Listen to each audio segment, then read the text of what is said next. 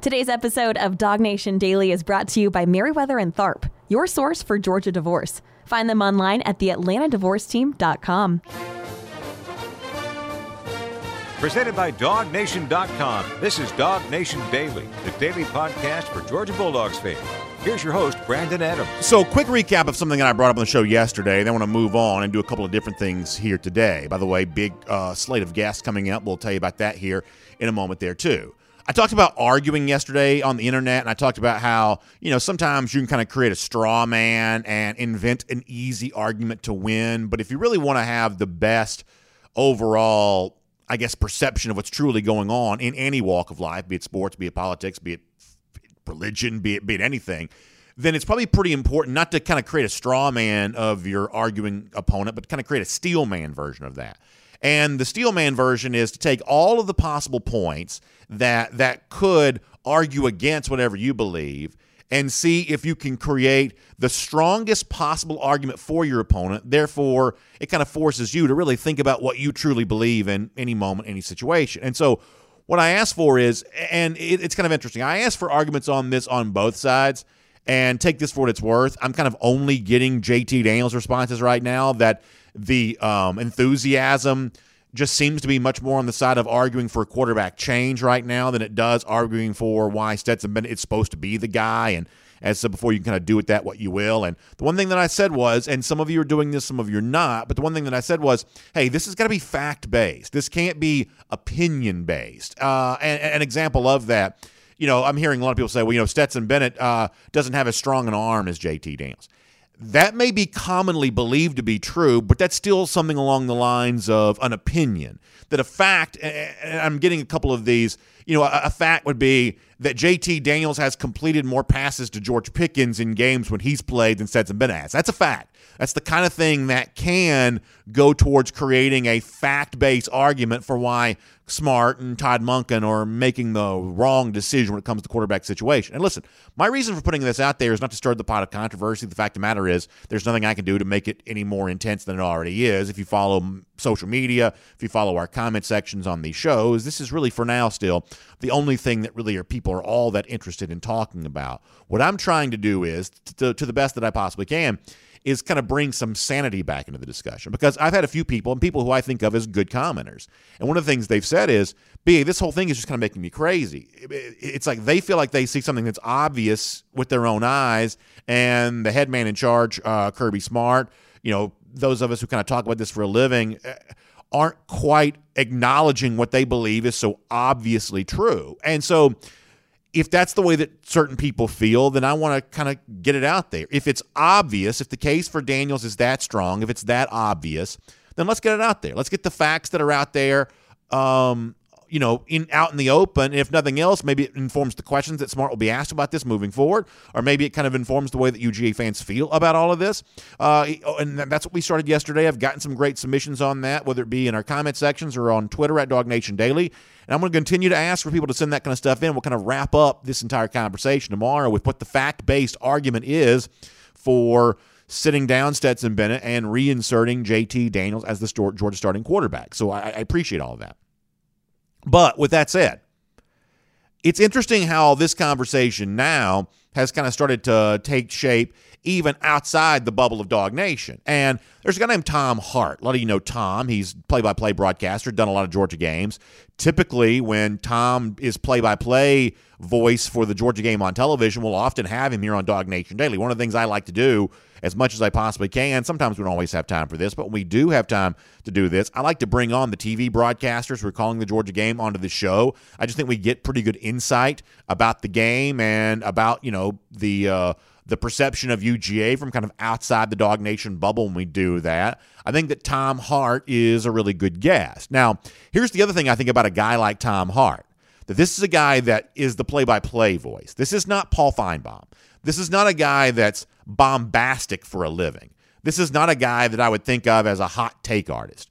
Some people, it's their job, or at least they perceive it to be their job, to create the most aggressive take on any subject they can possibly have, and to get attention and to stir the pot and to be a provocateur. But typically speaking, most play-by-play broadcasters just don't really view their role that way. I guess I'm kind of in sometimes a world in between that because I do some play-by-play, and on here I'm certainly no stranger to spewing out hot takes. But the point is that, typically speaking, the SEC network broadcaster is a little bit more play it down the middle type guy. This is the kind of guy that if he gives analysis, oftentimes is going to be thoughtful analysis. It's the kind of thing that makes room for nuance on both sides. This is not the kind of person to necessarily go pointing fingers or sounding alarms or anything like that on a regular basis. So when a guy like Tom Hart raises tough questions about the Georgia quarterback situation, that really kind of gets my attention a little bit. And so I want to give you a little piece of audio here. This comes from a radio show called McElroy and Kubelik. That's WJOX, the sports radio station in Birmingham. Cole and Greg do a good job there. Morning show. Of course, Cole Kubelik is an SEC network broadcaster. He actually works throughout the week during the season with Tom Hart. Of course, Greg McElroy, former Bama quarterback, and a guy that's doing games on ESPN, things like that. And the other day on their radio show, they were interviewing Tom Hart. Tom, I guess, had attended the SEC championship game just as a fan, sitting in the stands, I believe. And in the midst of talking about the Georgia quarterback situation, he said something that really got my attention. And even though this was said on a different show, I think it's worth you getting a chance to hear this there as well. And if you want to hear the entire interview, I'll put a link to this when we post the show later on today at the world-famous DogNation.com. But this is Tom Hart saying that when he watched the way the quarterback situation played out on Saturday, it raised some big questions for him. And I think it reinforces the cause for concern that maybe some UGA fans have. This is worth hearing from Tom Hart. Take a listen to this. I can't wait to hear what we'll learn about JT Daniels, his health, his practice performances once the season ends for Georgia.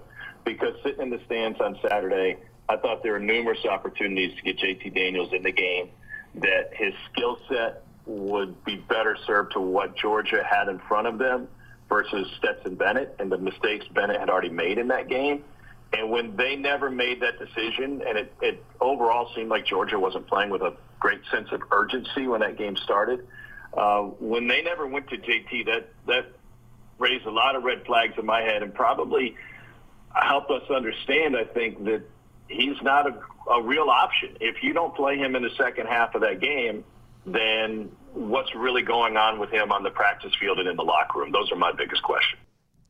So there are two takeaways that I have from what Tom Hart says there. And I think Tom does a good job of reflecting the larger conversation that's going on around here.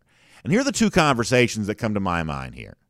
Is that Tom Hart, who I said before, is not given to bombast. This is not a hot take artist. This is not a Paul Feinbaum who's going to come out there and kind of stir up a bunch of callers and fill 4 hours of radio, so therefore you just sort of gravitate to the craziest, most, pro wrestling style, takes you can possibly find. That's not what Tom Hart's typically given to. But he says, when I look at the Georgia quarterback situation, it raises red flags for me.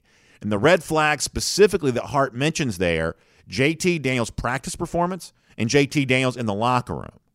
And this is the problem I have with Kirby Smart not being more forthcoming about the explanation for why, for now, Stetson Bennett's playing and JT Daniels is not.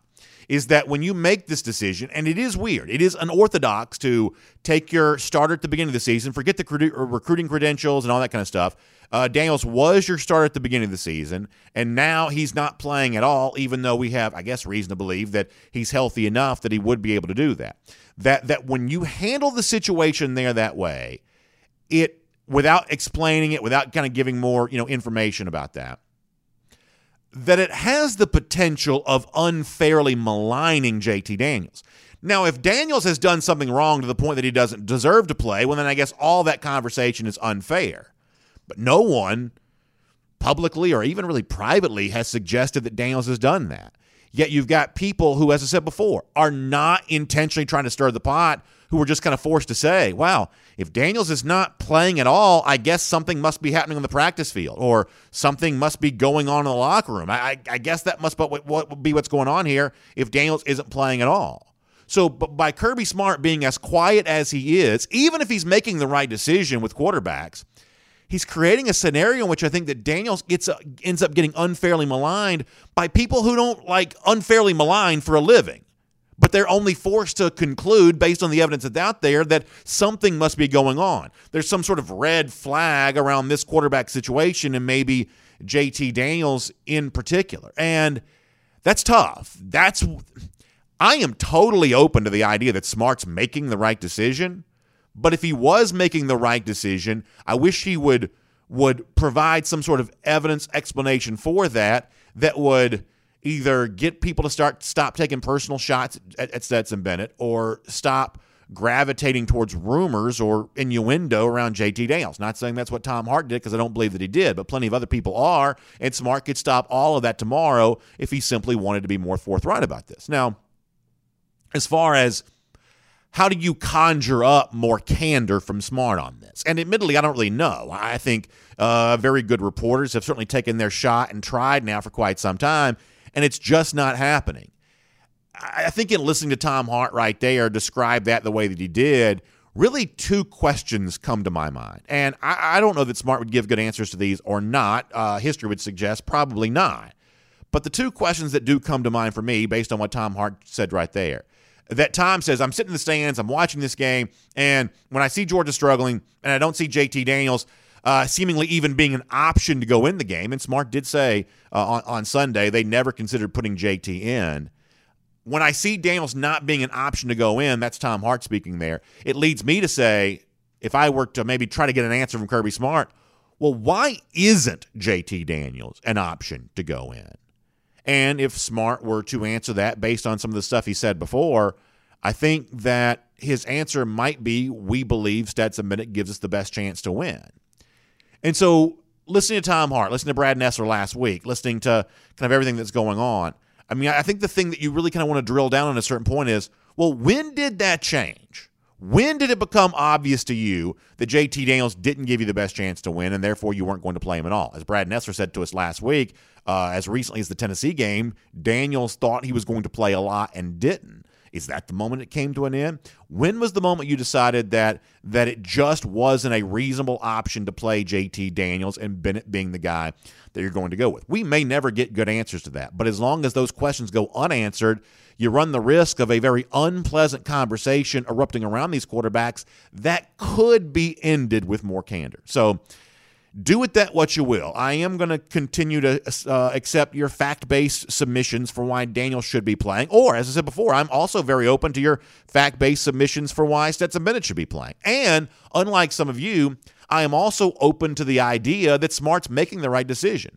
I think human beings respond to incentives. Smart, I believe, clearly sees an incentive in playing Bennett, even if Smart's unwilling to tell us what that incentive is or why it is that he feels that way. I'm not one of these people that thinks Smart's some sort of egomaniac or that he's somehow dumb, that he's not capable of deciphering which of these two is the best quarterback, or that he's so given to his own vice, megalomania or whatever, that he's incapable of making the right quarterback decision. I believe that's probably not true.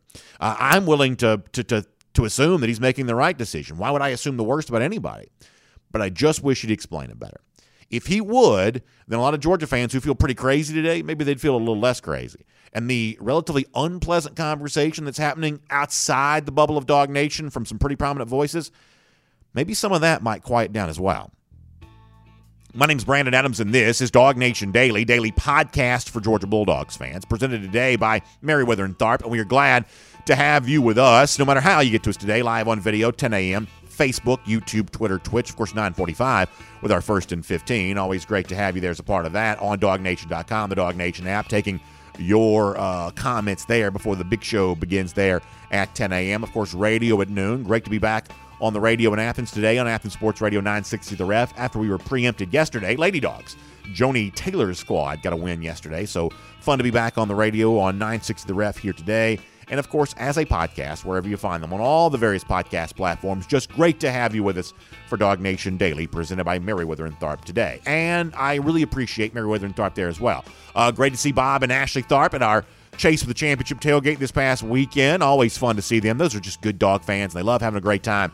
And every time we have a big event, I'm always hopeful to see the folks from Merriweather and Tharp there. Jason and a whole bunch of folks there from Merriweather and Tharp were on hand. That was certainly great to see. And, of course, they also roll up their sleeves this time of year to do big work for you in an area in which you really need it.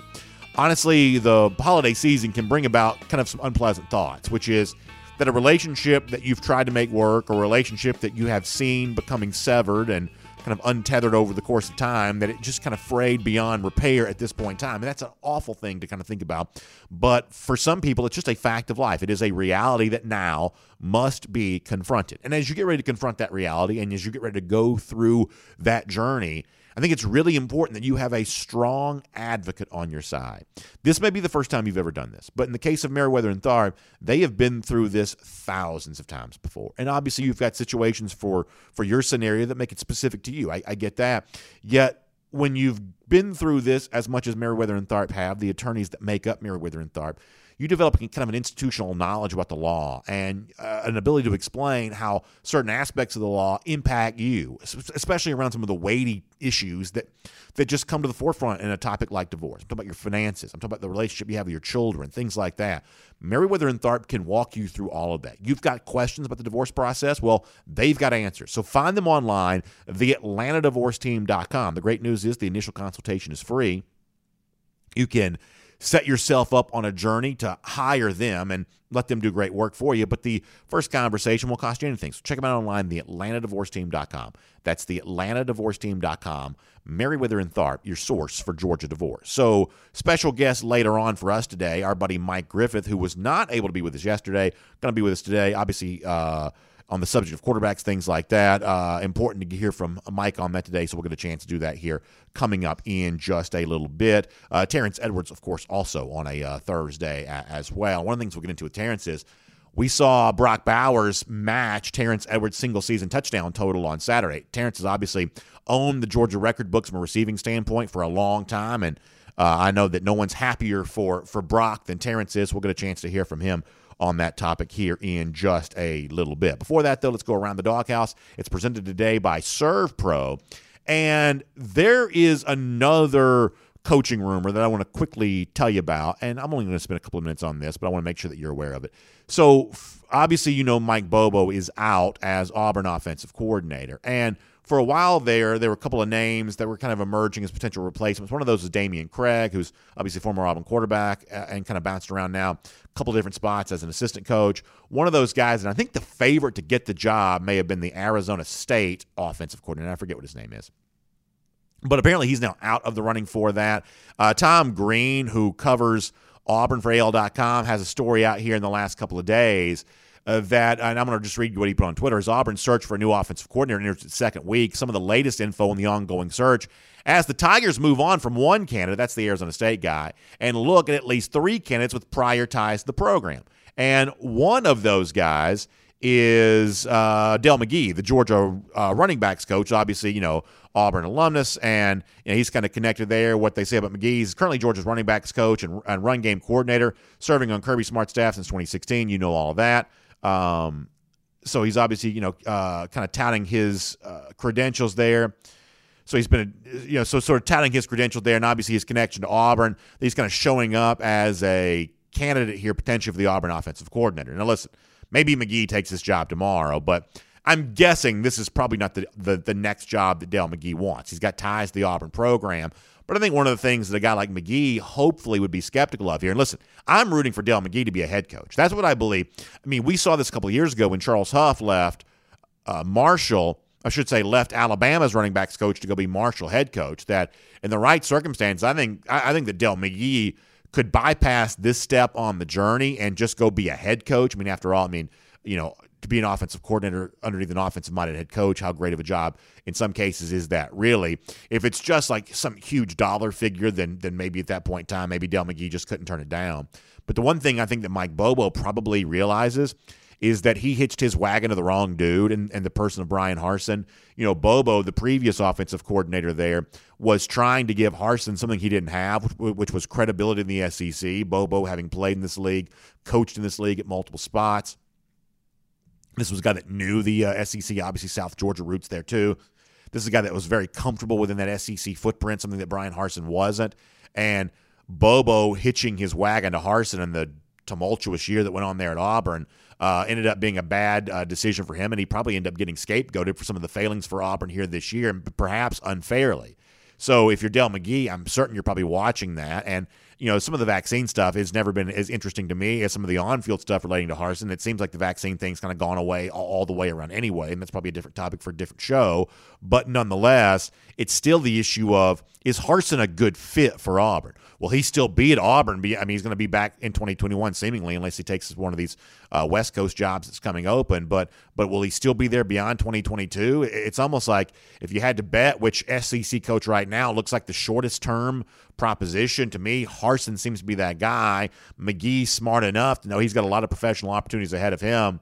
Even if his name is kind of showing up on the final 3 list of the Auburn offensive coordinator, I just don't know how attractive that job is for a guy like McGee right now. But listen, by the time you hear this, he may have already accepted the job. But those are at least the thoughts that I have in kind of paying attention to that. But, you had a little bit of stuff with Dan Lanning. You had a little bit of stuff even with Todd Monken the other day, briefly connected to the Duke job. Now you got a little bit of Del McGee here. If you are a college football playoff team, if you are winning at a consistent level year after year, the price you pay for that to some degree is going to be seeing your assistant coaches show up as candidates for other jobs. And Del McGee, I guess, the latest on that. So follow the rumors potentially connecting McGee to Auburn, and we will pay attention to that, even if I just feel like you can make a fairly convincing case for why this is probably not a great job for McGee to take here right now. But nonetheless, that is Around the Doghouse, and it is presented today by our friends at ServPro. ServPro is ServPro, ServPro. And what they do is they step up to the plate to you and help you when it comes to cleanup jobs that you might need. Auburn football needing a little bit of a cleanup job right now, possibly so, but your own home is something you probably care more about there, especially if you're dealing with like fire damage or water intrusion, the kind of damage created from that, serious issues that almost seem like they have no easy solution sometimes. But that's where the restoration specialists at ServPro step in there, because they can get it cleaned up for you, they can get it fixed back for you, and literally make it like it never even happened, which, if you are honest, is the thing you want. When you look at a situation like that, when you see your home damaged beyond what you could even imagine being fixed, you just want to wave a magic wand. You want to blink your eyes and it all be back together. Well, the next best thing to being able to do just that is to call my friends at ServPro.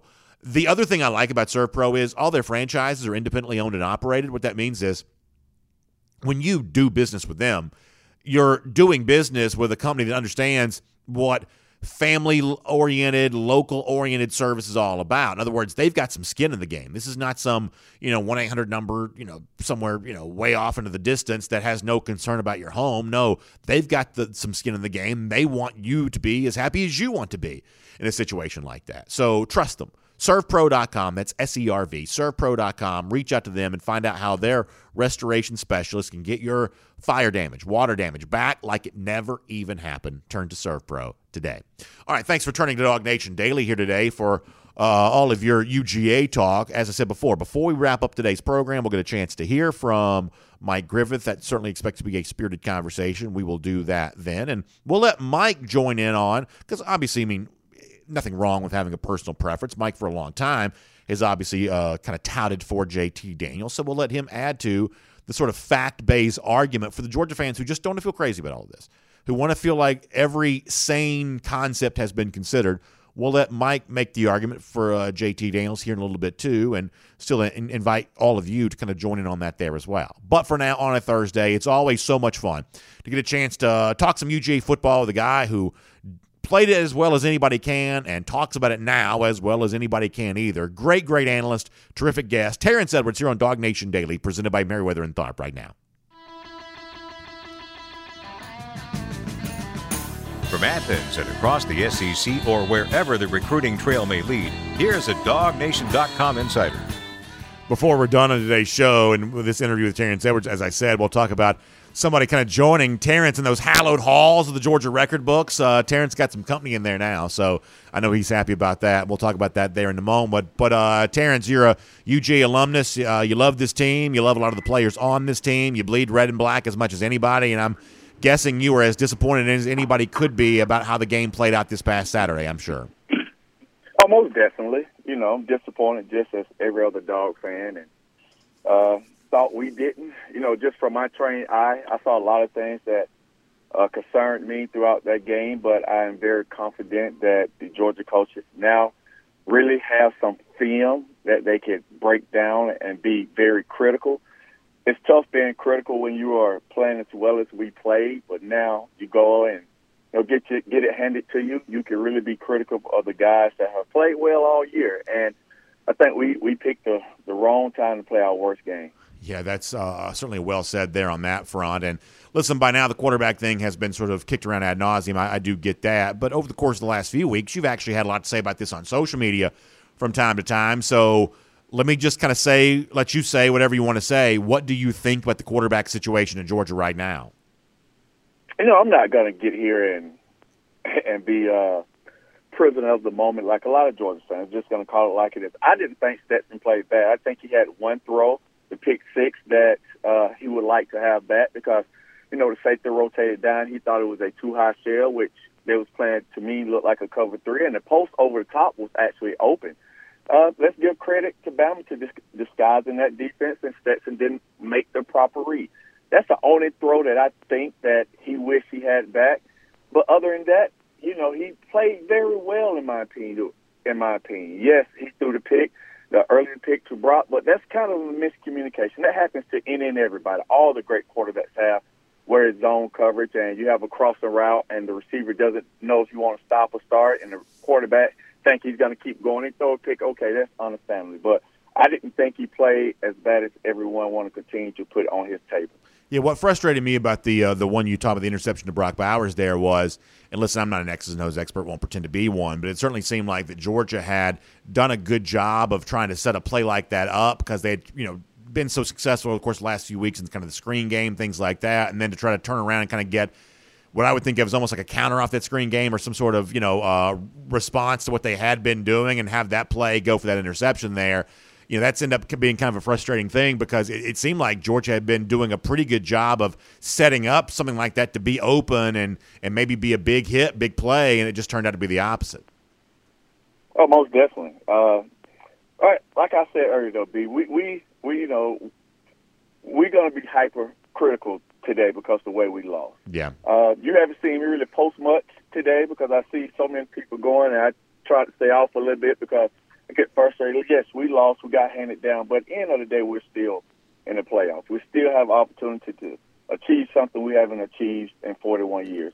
I think this is I never want to lose.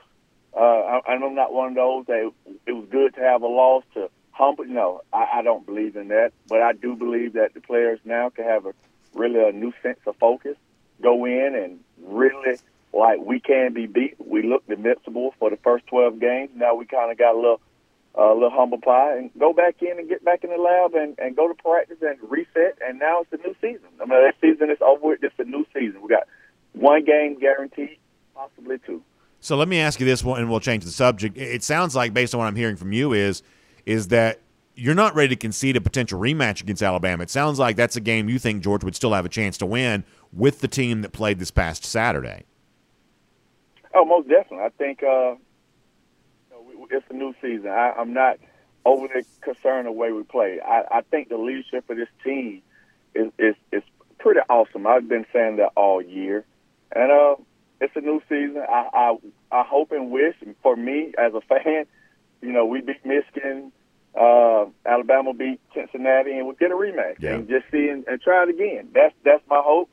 First, we got to beat Michigan first. So that's the team that's on the table. We continue to talk about Alabama, but we need to start talking about Michigan.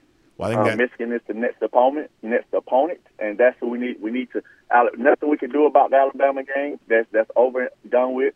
We need to get our whole focus on Michigan and what they bring to the table. And knowing you're going to be on the show today, I was thinking about this, something you and I have talked about before, and you've been very open about and clear about, is how much you wish there could have been a college football playoff when you were playing. That in 2002, in your senior season, Georgia clearly would have been a part of that, and yet, that's an opportunity that didn't exist for you then that does exist for these Georgia players now. And I'm guessing that regardless of the bad taste left in the mouth about losing to Alabama, that's the kind of thing that this Georgia team, I no doubt, is very excited about. And even if some of the fans are having a hard time kind of getting energized about that in this particular moment, by the time you get to the end of this month, by the time folks start heading down to South Florida, that feeling's going to be way different. This is a tremendous privilege that when you get a chance to be a part of the college football playoff, be in the Orange Bowl down there in, like Miami, South Florida. How much fun does that sound like? This is the kind of bowl game Georgia hasn't been in since, like 1960. And, back in the college football playoff for the second time, most programs can only be envious of that. That there is still, I would say, lots to be excited about when it comes to another playoff berth. I know the players know that. Terrence, I believe eventually these fans will know that as well. Most definitely. I think, we're licking our wounds right now. Woe is me. But let's get off that, man. We got another opportunity to go play in a big-time game in the Orange Bowl against a historical program like Michigan that is going to bring some problems to us. I think defensively they got two bookends, and one is going to be at the Heisman Trophy Finals, and one is a Georgia native as well, Chris Hinton. Yeah. I think his dad played for the Falcons, if I believe correctly. That's right. A GAC boy, so he's a Georgia boy that's going to be very excited to play against his home state team. So we need to just, let's Bama's done over with. We could talk about that. Done. Let's get on Michigan. Let's start focus on what Michigan brings to the table. I think this is a stalemate fight. I think they're a team that wants to run the ball, and that's what we do best. We stop the run. So it's going to be that bout is intriguing to me. Who win in that position, offense or defense? And then our offense just got to be able to do what we do: control the clock, run the ball. Let's make timely throws. Stats. I think if I do have one criticism, is he could be more accurate at times, where there's some receivers don't have to make great catches for him, and he could put balls on them so they could get catch and runs. That's one thing that I can be critical of, but overall I'm excited for this team. You still got an opportunity to win a national championship. We're in the playoffs. We're one of the four best teams. And for what I've read this year, we act like we are out of it. If we're out of it, I could have sour grapes as well, but we're still in it, and that's all I can ask for. The other thing is, you and I are close to the same age, and I remember when those first EA Sports college football video games first started coming out, and I'd want to play with Georgia. Then this is going back like Sega Genesis days. This is not even like PlayStation days. Right. This is before that. I'd want to be Georgia, and somebody else would always want to be Michigan, and it seems like you're always having that battle on a video game back then. And for a long time, a Georgia versus Michigan type game could kind of only happen in a video game. And like now we live in an era in which that really cool looking Michigan uniform, big fight song, kind of famous, well known, pageantry around the Michigan program. Now it can be on the same field against Georgia. And, even apart from, how the actual game is decided, I just think it looks good to see Georgia and Michigan on the same football field. Most definitely. This, like I said earlier, this is a historical program that I think all of us grew up watching. I can remember the Michigan Notre Dame games. I can remember Desmond Howard. I can remember like all those greats playing out the Amazing Blue. That's something we watched growing up, and now this team get opportunity to play. I think it's the same feeling I got when they scheduled Notre Dame on the schedule. Just that type of atmosphere. I think Michigan is going to travel well. They're going to get out that cold and go get down to Florida. I think that's big for them, and I think we travel well. I think the Georgia fans are going to show up and show out like they always do, and it's going to be a great game, man. We just got to get back to what we've been doing, playing great defense, controlling the clock, quarterback doing what he can do, coaches preparing these guys well. I know it's big-time recruiting season right now, right? And we got some time off so the coaches can go back and refocus. It's a long season. People really don't understand this grind for 12 straight weeks. I know we have a bye, but it's a grind going through. I mean, you just don't really understand what these players go through on a day-in and day-out basis. So it's a grind. So it's an opportunity for them to rest mentally. Man, they've been going at it. So time to rest mentally, refocus, and let's get ready to go beat Michigan. I think that's great. To finish up with this, you mentioned history a moment ago, and obviously on Saturday, Brock Bowers a part of some history, tying your record for a single touchdowns in a single season. And listen, you've been as celebratory of Bauer's success as anybody. And in fact, I go back to the offseason when you talked about wanting to see somebody join you in some of those exclusive clubs. Now, we still haven't gotten to that 1,000-yard thing. I'm not quite sure how long it's going to take somebody to join you there in that club. But when it comes to 11, receiving touchdowns during a season, how nice was it to see Bowers put together the kind of stat line? Well, he's got more games to come too. Obviously, at least the potential of 2 more games. But how nice was it for you to see somebody match a feat that only you've been able to accomplish in Georgia football history? I know you must be proud for Brock. I am. I reached out to him, and we've had, back and forth on DMs. I just congratulate him. I mean, he's a great player. Once I did that evaluating receivers tight end with Jeff Santel, I loved the guy from the first time I seen his film, and he just continued to prove why he is the best tight end in the country. And it's not even close, in my opinion. I don't think there are any other tight ends that there may be tight ends that have better stats than him, but they're not used in the way he's used on jet sweep, line up, run fade, running all the routes in the route tree. Like, that guy is great. That guy is phenomenal. So having a guy, especially a tight end, who can have 11 receiving touchdowns in the season and have more games to go, and I was just thinking about it. Man, I had this in 2002. And now it's 2021, and somebody's finally tied me. And I think, and I tweeted this, I think he will break it. I mean, he's that special.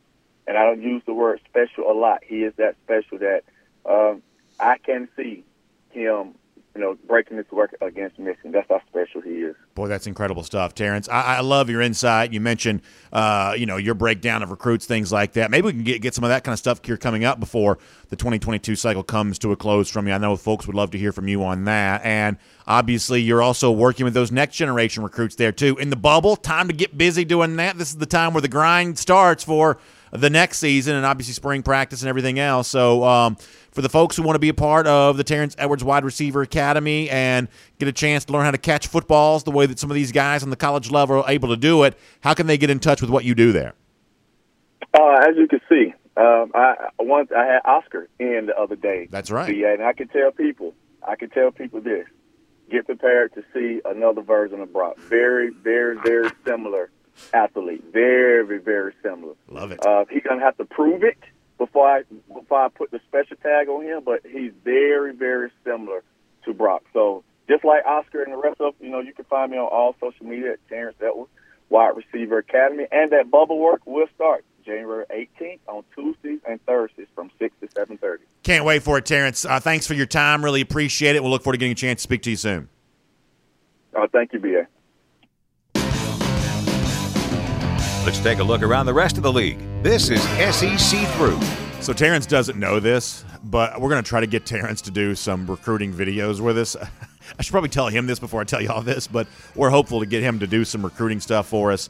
Obviously, looking at some of these guys for the class of 2022. You think a Terrence Edwards breaking down Oscar Delp wouldn't be a good video right now, based on what he just said? Having a chance to work one-on-one with Delp. And listen, I talked to Oscar the other day. He's an impressive guy. He really is. He was in the booth with us. First of all, that's not an easy thing for a lot of people who are even older to do, to be in that booth. Of course, he has to it's funny, I'll ask him a question, and then there's a play that happens, and so he doesn't get to answer the question that I ask him, and then I ask him a different question. So, sometimes, the way in which you kind of do all that kind of stuff while a game's going on can be a little tricky, but he's very, very astute, very well-spoken, not just about his own game, but about the game that was going on in front of him. Had a lot of interesting things to say about that. He's a sharp guy, and to hear Terrence say, Brock Bauer, similar skill set, I take that pretty seriously. Obviously, had a great career there at West Forsyth, and hopefully we're going to be able to get some more of that kind of recruiting breakdown stuff from Terrence here before it's all said and done. By the way, special Thursday guest. He wasn't with us yesterday, so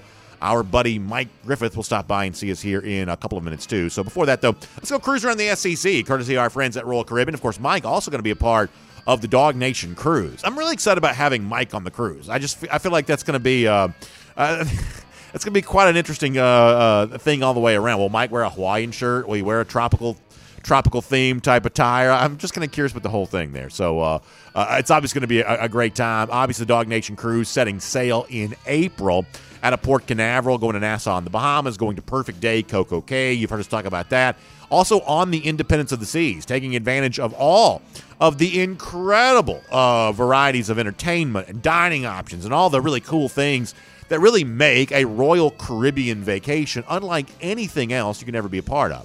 That is what Royal Caribbean's all about, and we are celebrating that on the very first ever Dog Nation cruise. So if you go to dognation.com, even though the sailing doesn't take place until April, the bookings for it are ongoing right now. You can find out about how you can be there with us for it. It's from April 25th through the 29th. As I said, we're leaving out of Port Canaveral. We're going to Nassau, the Bahamas, Perfect Day, Coco Cay. We are going to have an incredible good time, and we want you to be a part of it. So make sure you are there with us. Royal Caribbean, our first ever Dog Nation cruise. Our friends at the Cruise and Vacation Authority are helping us book all of this. So be there. It's not just any cruise. It's a Dog Nation cruise. There's going to be special Dog Nation events ongoing throughout all of this there as well. So dognation.com. Get booked. We'll see you on the ship there coming up in April for the Dog Nation cruise. All right. Cruise around the SEC, courtesy of Royal Caribbean. Let me knock out a couple stories here very fast, then we'll bring on Mike Griffith after that. First of all, and listen, I'm not going to mock, not going to make fun. You know, not everything Florida does is terrible. Sometimes they do something well. Florida has made a pretty significant assistant coaching hire. It was rumor stuff yesterday. It is now happening. I'll show you Matt Zenitz from On 3 because he had it first. Expected to hire Corey Raymond as assistant coach. Defensive cornerbacks coach, obviously longtime defensive backs coach there at LSU, and a terrific recruiter. This is a big hire. Now, admittedly, there's a part of me that wonders, well, is Florida moving its program from Gainesville to Bossier City? Because it's like you got,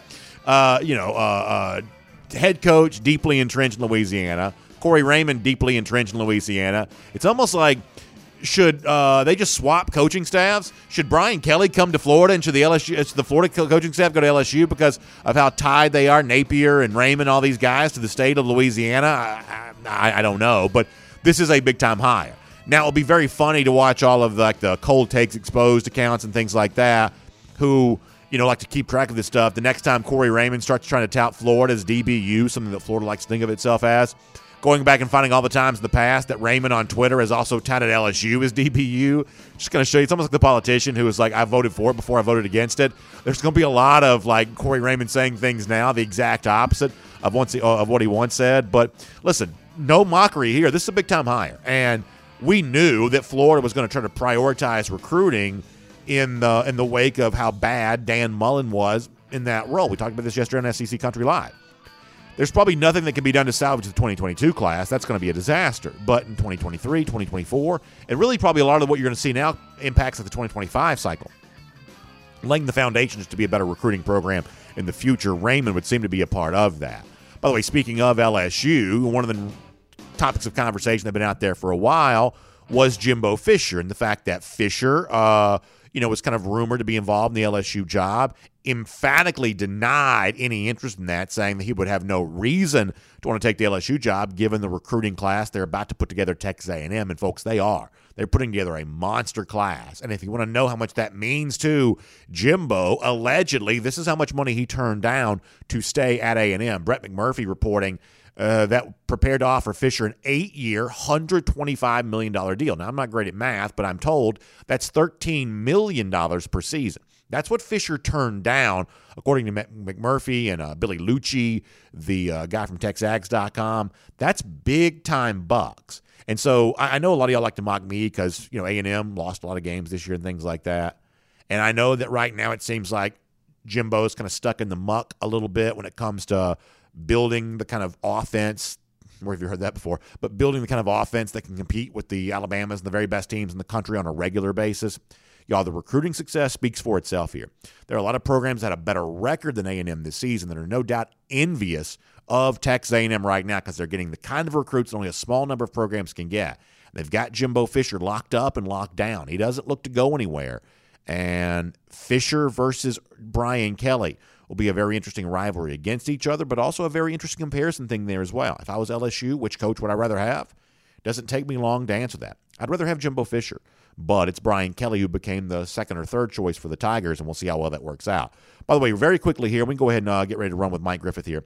So Max Johnson is moving on to the transfer portal from LSU. He thanked the folks out there yesterday or 2 days ago and said, basically after consideration, he's kind of moving on to the transfer portal. A lot of folks wonder where he might go. There's already kind of a rumor mill kind of popping up around all of this. The reports are out there, 24/7 Sports having this, that Johnson, Max, and his brother, who's a 4-star tight end out of Oconee County and also at one point in time an LSU commit, they may be a package deal on their way to Florida State. So it looks like for a Florida State program that's trying to, and we'll show you that from 24/7 Sports here, but for a Florida State program that's trying to find some level of success here, going to a quarterback that's got experience in the SEC, Brad Crawford among those reporting about this, Florida State needs any recruiting help that it can get. So the Johnson brothers potentially on their way to Florida State, if that rumor turns out to be true, that could be interesting and worth following. And then finally, Another kind of LSU, a lot of LSU-tinged news here. Joe Brady, we talked about a couple of days ago, out as offensive coordinator with the Carolina Panthers. It's strange how quickly coaching stars can rise and fade. At one point in time, he was in consideration to be an NFL head coach. Now he's out as an NFL offensive coordinator. He's also still a very young guy. Let's keep this in mind. His coaching future has decades ahead of it if he wants that to be the case. But it looks like Brady's intent now to come back to college. A lot of folks wondered, well, with Brian Kelly unable to secure Tommy Rees with him away from South Bend to Baton Rouge, would Joe Brady go back to LSU? Apparently, that's not the rumor mill right now. A lot of folks talk, including Tim Reynolds, who covers sports down there in South Florida, talking about Joe Brady actually ending up at the Miami Hurricanes. There's obviously a big staff being put together there by Mario Cristobal, the new coach. Dan Radakovich has been hired as athletic director, and potentially another hire there, too, with Joe Brady as offensive coordinator. So for now, Miami has the look of a team that wants to be more serious about athletics than it's been quite some time, and in football in particular. So pretty interesting stuff coming there. We'll make that cruising around the SEC, courtesy of our friends at Royal Caribbean. I'll also tell you this, no games to pick here this week, but Go With The Flow will return before the season is done, and your chance to get your own action down on some of the upcoming college bowl games as we head towards the end of the month there as well. BetUS, the one to consider when you think about that. If you haven't signed up for your account yet, just keep in mind there's a tremendous incentive for doing so. When you go to BetUS.com, use the promo code DN125. The DN stands for Dog Nation. DN125. You're going to get 125% of your initial sign-up bonus. It's going to be a bonus over there to you. That means, in simple language, if you put in $100, BetUS will give you $125. That's like $225 in your account to start with. Just using that as an example, they put more money into your account to start with than you do. That's how BetUS has lasted as long as it has as America's most beloved sportsbook, taking good care of players for more than 25 years. So find out for yourself. BetUS.com. Use the promo code DN125 and then get 125% sign-up bonus from our friends there at BetUS. All right, here on Dog Nation Daily, presented by Meriwether and Tharp. Let's get a chance to say hello and turn our attention to Mike Griffith, who we didn't get a chance to hear from yesterday.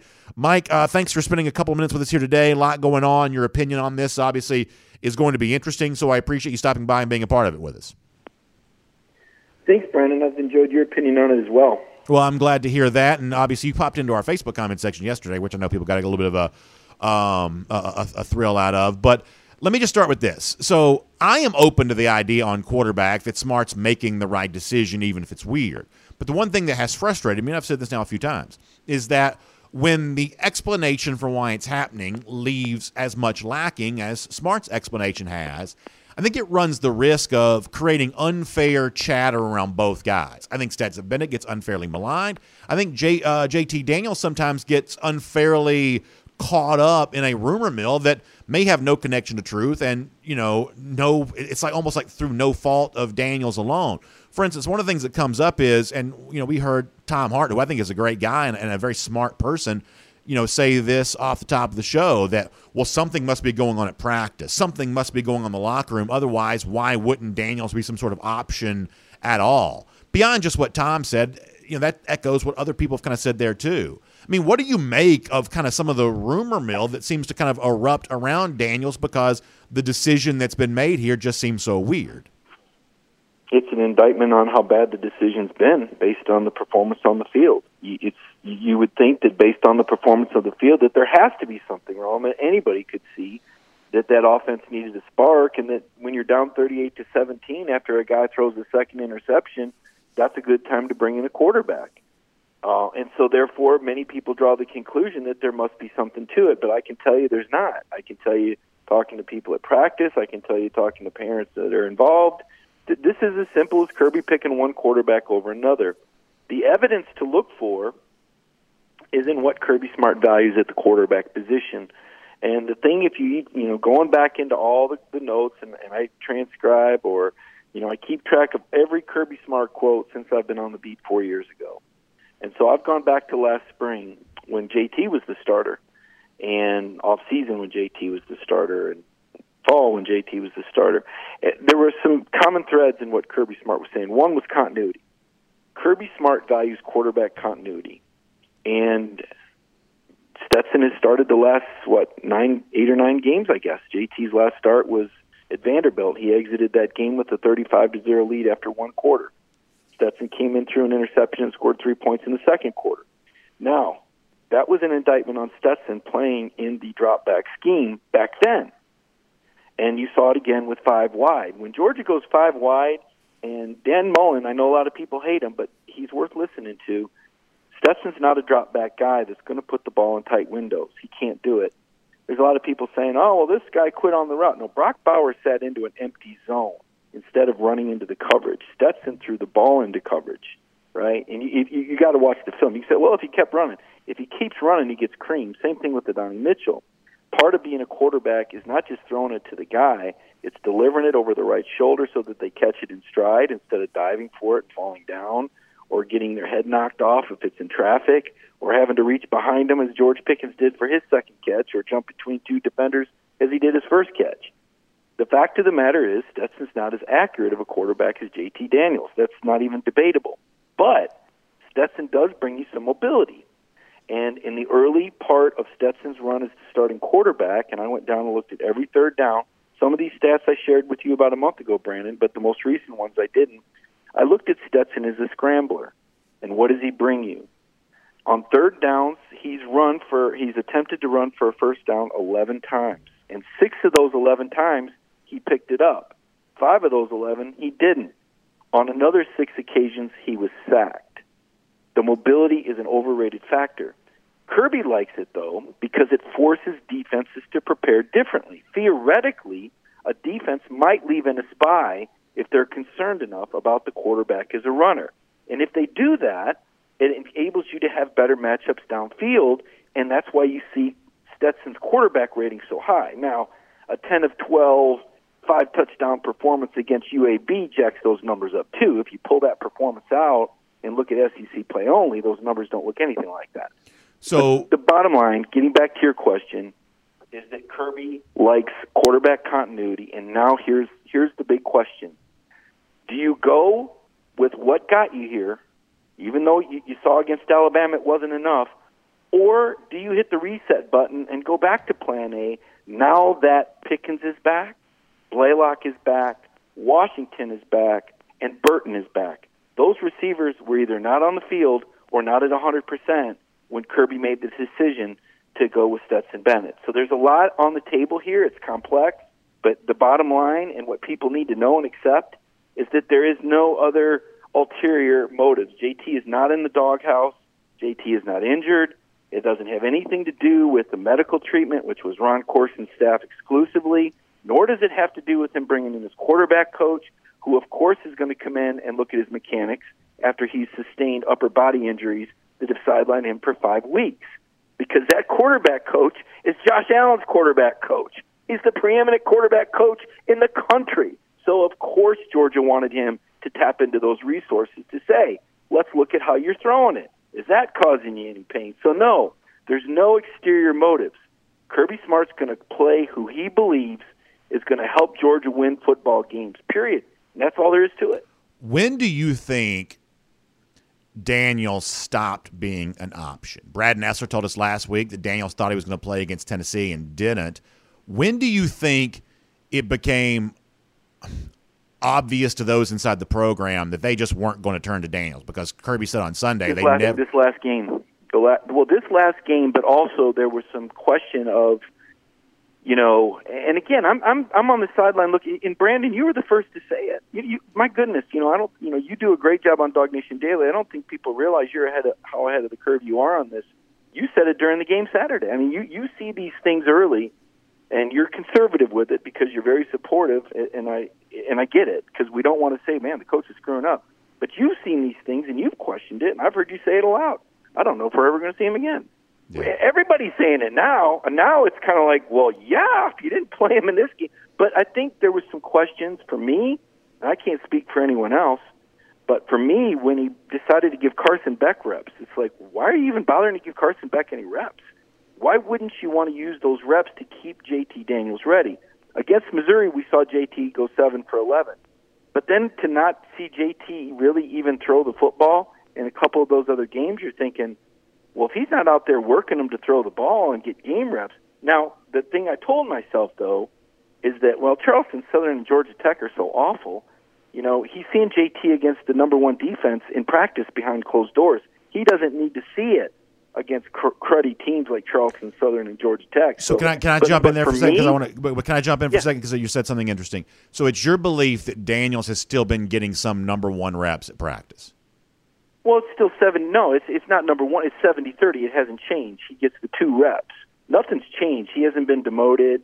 He hasn't gotten any less reps. So when you say can we just be really basic here, though, because I don't know that everybody understands this. So when you say nothing's changed, what is your understanding of the division of reps during practice is?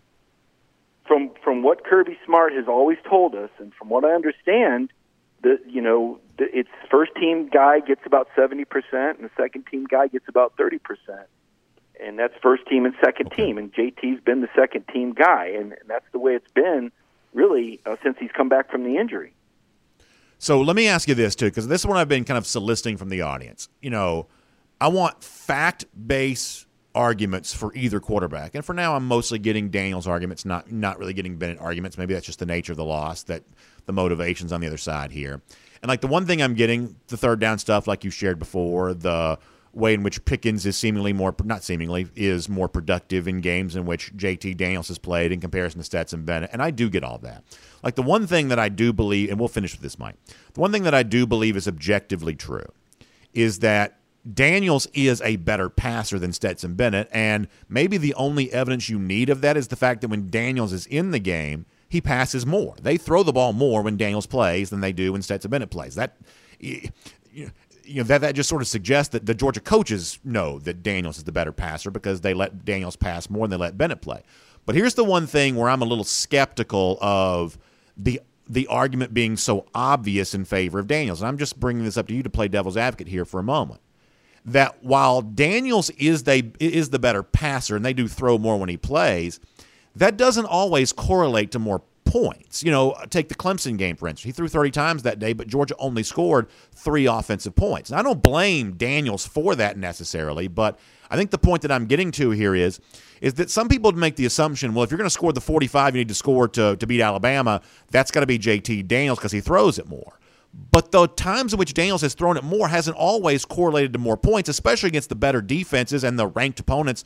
The couple times we've seen Daniels in that kind of game, that if it takes 45 points to beat Alabama, I'm sort of the belief that I don't think that JT Daniels can do that either. That Georgia's best chance of beating Alabama is to win the game 30-23, and that the kind of shootout style game that some folks think Daniels can win, I'm not quite so sure he could do that any more than Stetson Bennett could. Well, it depends on who's catching the passes, Brandon. And in the opener, you had Ladd McConkey, Brack Bowers, and A.D. Mitchell that had never caught a pass in a college game as your primaries.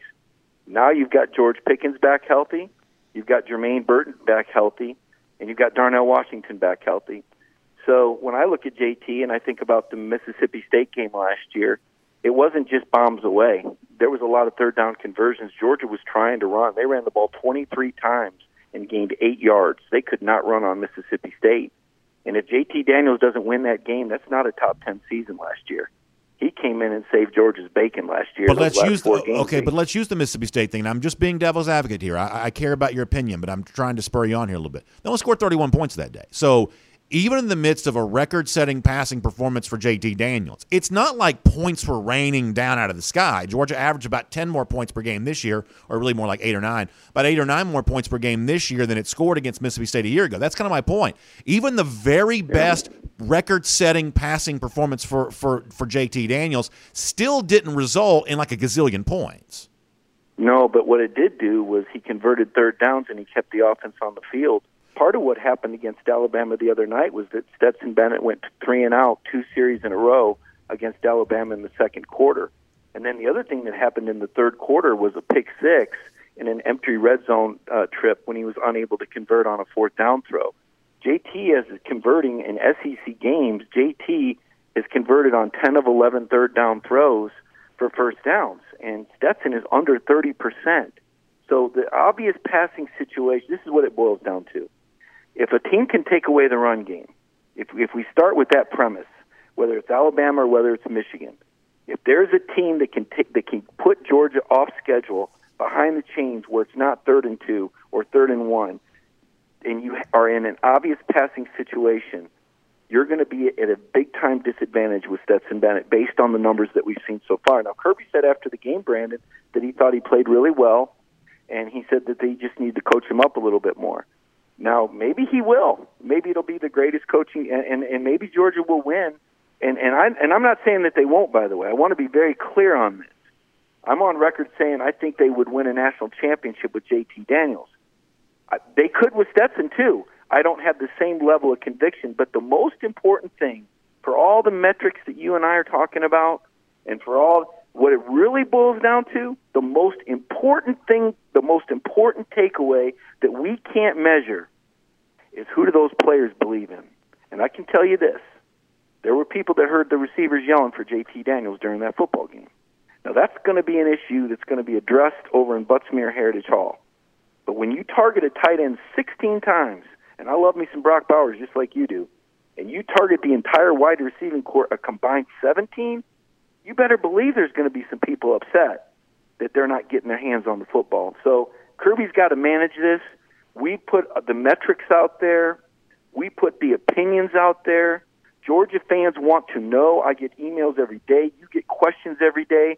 You do a better job than anyone, Brandon, of listening to your audience and presenting different options and staying supportive of Georgia. So I want to compliment you on that because it's hard to do because you serve your audience while at the same time wanting to be respectful of Georgia football. Nobody does that better than you do, and that's why the audience listens to you. And I appreciate the way you've asked me these questions and given me an opportunity to share that information and insight because it is very delicate and it's a very fragile thing, and we live this stuff. This is our living. For some people, it's a hobby to talk about Georgia football. It's something to do on the weekend.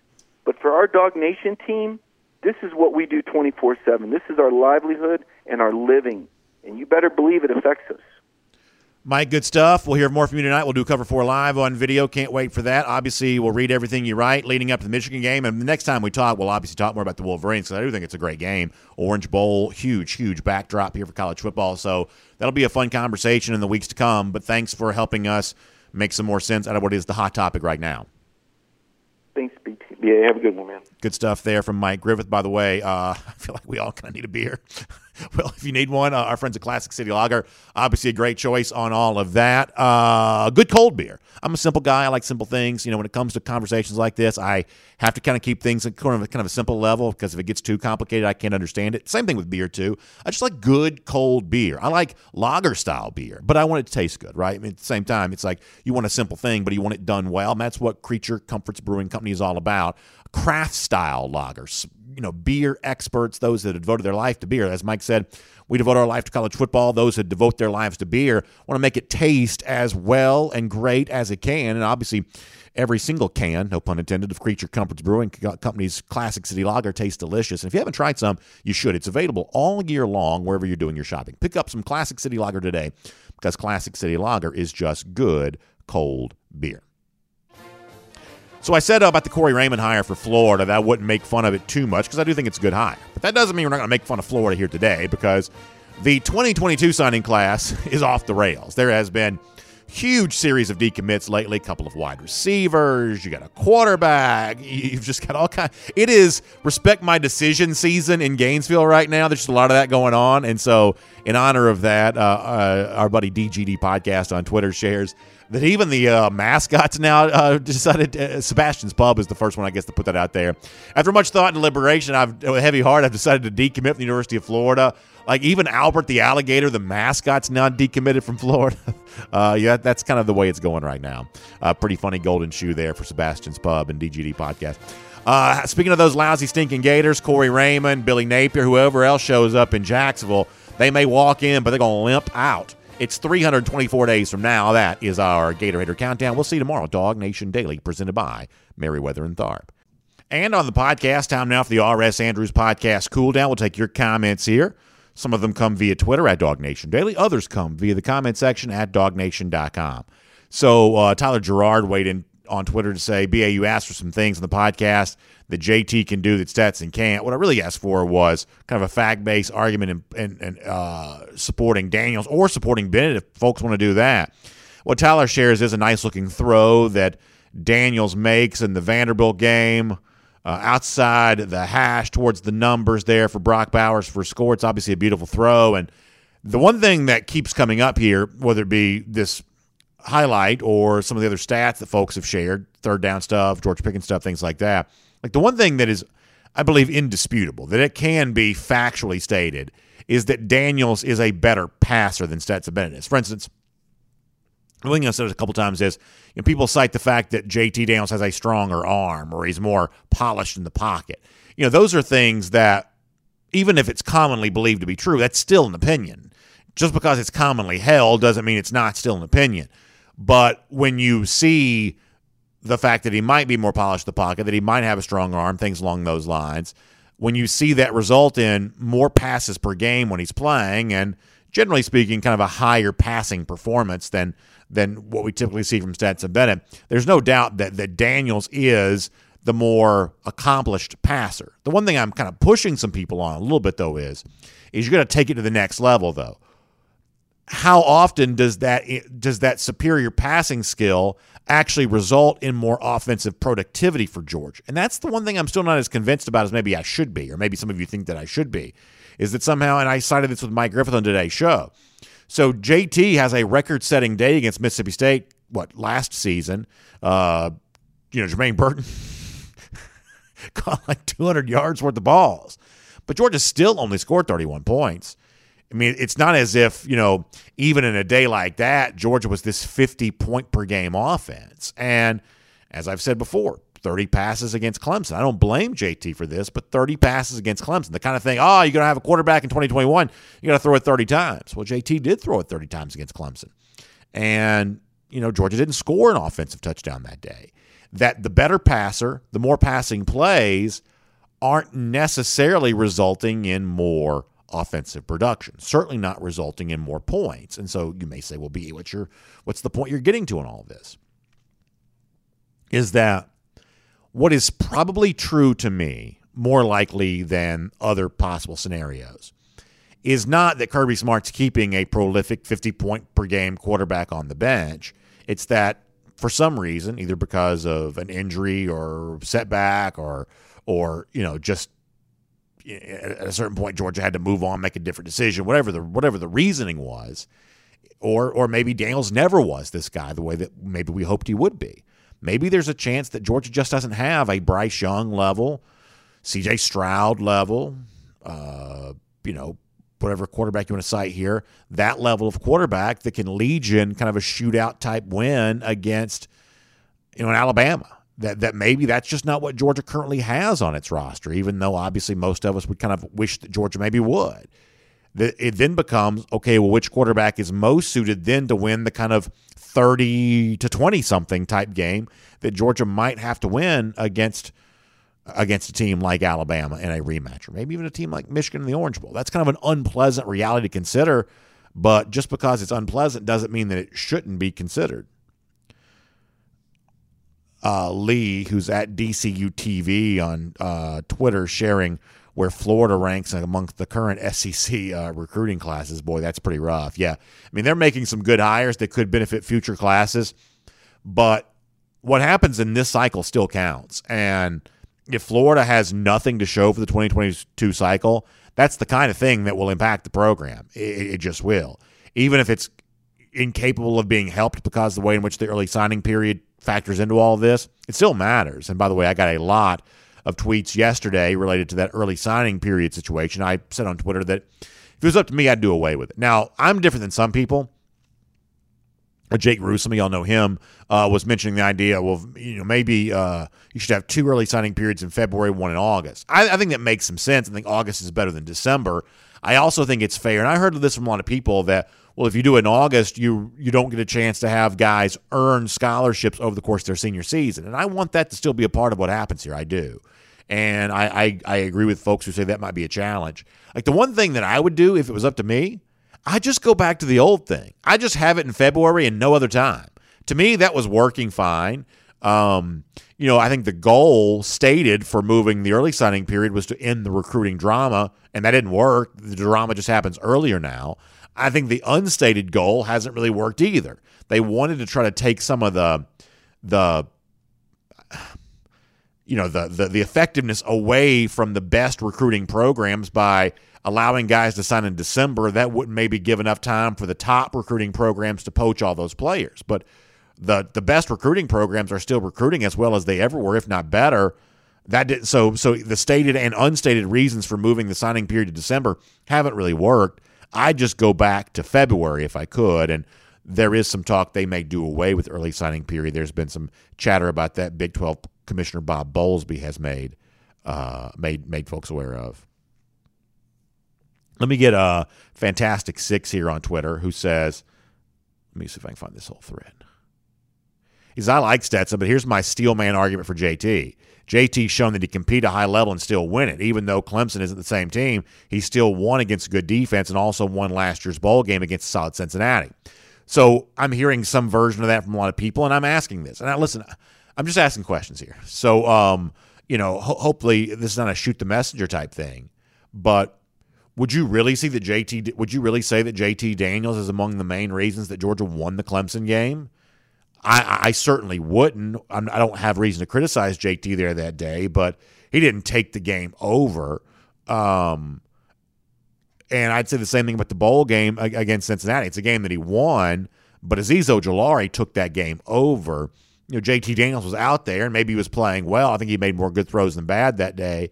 But I don't find the two ranked opponents that Daniels has beaten, Clemson and Cincinnati, and I want to count Cincinnati even though it was last season. It's the last game of last season, a lot of the same kind of players.